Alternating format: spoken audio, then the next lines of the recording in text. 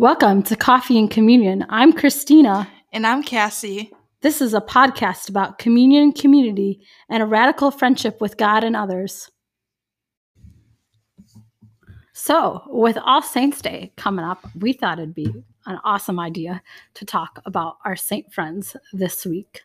So, Cassie, who are your saint friends? The first one I'm going to talk about is St. John Paul II. He's played a big part in my life, longer than I think I realized. Totus Tuus Love it. comes from him, and Totus Tuus is like his papal motto. Totus Tuus actually is a Latin phrase that means totally yours, and that we thrive to give ourselves totally to Jesus with the help of Mary. When I was applying to be a net missionary and waiting for my response if I was going to get accepted or not, one of my friends was in Rome and actually praying for me at St. John Paul II's tomb the day I found out that I did get accepted to net, which just blows my mind, like, looking back. Like, he's played such a big role in my life, and I'm forever grateful for that. Also, I found out that my good friend Amanda enters the Servants of the Pierced Heart of Jesus and Mary on St. John Paul II's feast day, which is tomorrow. We love religious and support them and pray for them. So They're awesome powerhouses. Keep Amanda in your prayers as she enters tomorrow and goes through formation. But another saint that's played a part in my life recently is Saint Therese of Lisieux, also known as the Little Flower. She likes to stalk people. I've never had a true or deep relationship with her or like devotion to her. The first time I've prayed her novena, actually a now cloistered nun sent me like her novena. She's like, you should pray this. And like, I don't pray any novenas, but I do pray Saint Therese's because hers is just so powerful. And just roses keep appearing left to right for me, and I just laugh at them, and like, I think she's friending me and like in for the long haul. The other day I went to adoration and I walked in and there were like 7 different vases of different color roses, and like, I was speechless and wanted to laugh in the middle of adoration, but I was not the only one there. But I definitely want to learn more about her and her life story and everything. But those are the 2 saints that have played a big part of my life recently, or like in my life in general. Christina, who is your saint friend? Yeah, so it's kind of funny because everybody's like, your saint friend must be your confirmation saint. My confirmation saint is St. Francis of Assisi. And although I love him, he is not currently my top saint friend, but he's definitely interceding for me. So my saint friend is St. Teresa of Calcutta, also known as Mother Teresa, or sometimes even Mama T around my university, and some other people refer to her as Mama T as well. So St. Teresa of Calcutta is a saint of the poorest of the poor and of darkness. She founded the Missionaries of Charity. And I mean, even to found a religious order, the yes that she had, just like Mary's yes, not knowing totally what that would look like, especially after she thought she had already said yes to be in another religious order. I believe it's in Loreto where she used to be. But she left the comfort of that convent she was in and listened to God's call to go found the Missionaries of Charity. And it was not easy from the get-go. She had priests in the church that were saying, no, it's not time yet. No, this may not be from God. But she continued to be obedient to them and to trust in God's will, that if it was his will that they found the Missionaries of Charity, that it would happen. And she was patient with God and with others in doing so. And sometimes patience can be really hard, and even trusting to found a religious order. I don't think I could ever do that. So I really got to first be introduced to Mother Teresa in high school, but I didn't really dive deep into who she was in high school. But then in college, my university, Ave Maria, has the Mother Teresa program, and I met Missionaries of Charity there. It was super cool. They're awesome. They're very focused on serving the poorest of the poor. And then eventually during college, while I was a Totus Tuus missionary, after I had read a book called Come Be My Light, it's the private writings of Mother Teresa, I was just so inspired and in love with her that I was like, I want to be a missionary of charity, just jumping in full force. And then some people were like, whoa, okay, get through, college first. And the Missionaries of Charity are pretty intense. So while I was a Totus Tuus missionary, I'd really just had this, I thought, amazing idea that I'm going to go be a missionary of charity. And at one point I was having back pain, and Mother Teresa has gone through all different types of pain. So I said, okay, Jesus, even though it's not always great to make deals with Jesus, I said, Jesus, while I was in adoration, actually, and they were coming around with a monstrance while I was asking of this, I said, Jesus, when the monstrance passes me, I need you to either take this excruciating back pain away from me, and I won't be a missionary of charity, because then I don't think I can handle it. If I can't handle this pain, then I probably can't handle being a missionary of charity. Not sure how great that logic was, but that's what I did. Or keep the pain, that there's no way this is just going to go away instantly. It had been going on for days, and it was very, very painful. So the monstrance comes in front of me, and as soon as I'm eye to eye with Jesus, all the pain goes away. And part of me was like, this is great. All the pain is gone. But then I'm like, no, I wanted to be a missionary of charity. But if I really want to be like Mother Teresa and do God's will, then I'm going to freely accept what he desires and asks me.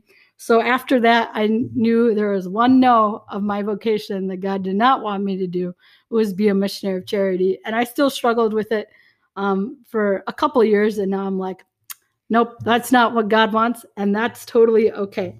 But a couple of reasons why I am absolutely in love with Mother Teresa is she really focused on prayer. I mean, she tells her sisters that the holy hours they do each day, and they do multiple holy hours, are more important than the other work that they do. Not that serving the poor is not what they're called to do, but we really want Jesus to be the center, and he's most important in their ministry, and their ministry cannot happen if they do not make those holy hours.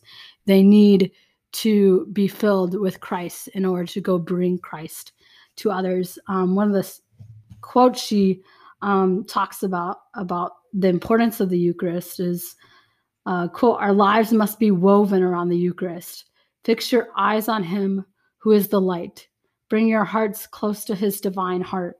Ask him to grant you the grace of knowing him, the love of loving him, and the courage to serve him. Seek him fervently," end quote.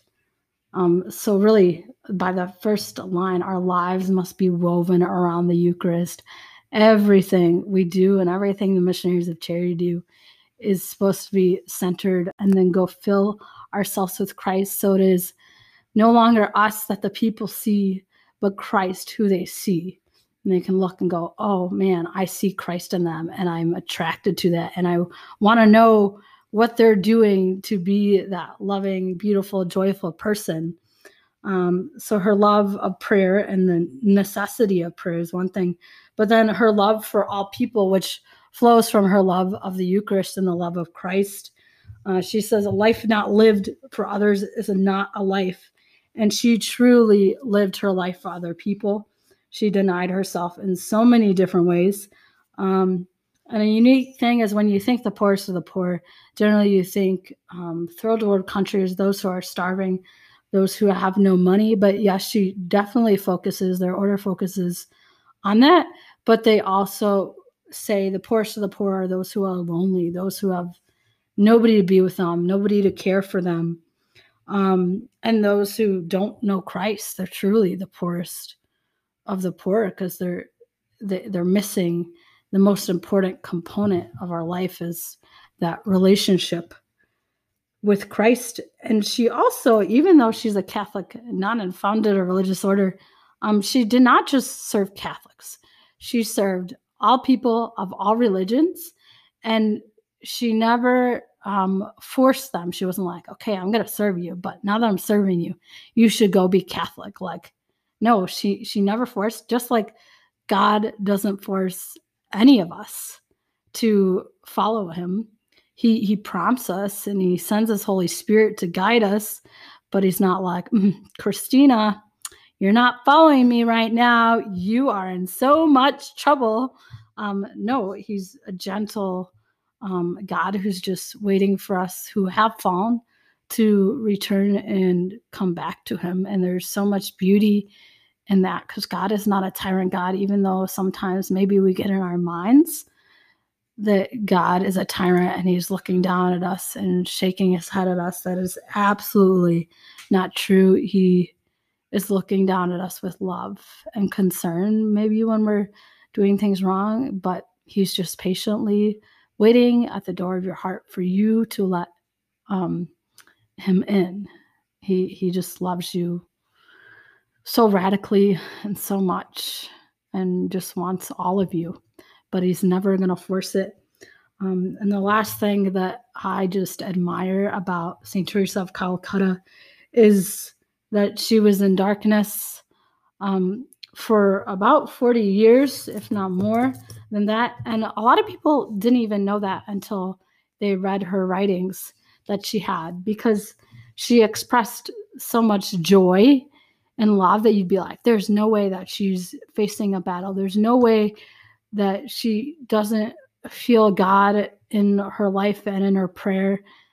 She would go to prayer and feel nothing and think sometimes that God had abandoned her, even though deep down she knew that Christ was present. But here's a quote from her book called Come Be My Light about that. Now, Father, since 49 or 50, this terrible sense of loss, this untold darkness, this loneliness, this continual longing for God, which gives me that pain deep down in my heart. Darkness is such that I really do not see, neither with my mind nor with my reason. The place of God in my soul is blank. There is no God in me.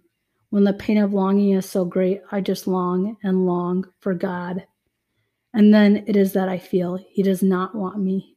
He is not there. Heaven, souls, why, these are just words which mean nothing to me. So even, in this darkness, that blind trust, that blind faith that she had, she could have just walked away from it all. But she continued to love and love, even though she, who is one of the holiest people ever, kindest people ever. Not just Catholics know about her. So many people know. You say Mother Teresa, and they're like, yeah, I know who that is. You say some other saints, and they're like, I don't know who you're talking about. But the darkness, she just continued to serve and to love, even though she did not feel loved herself.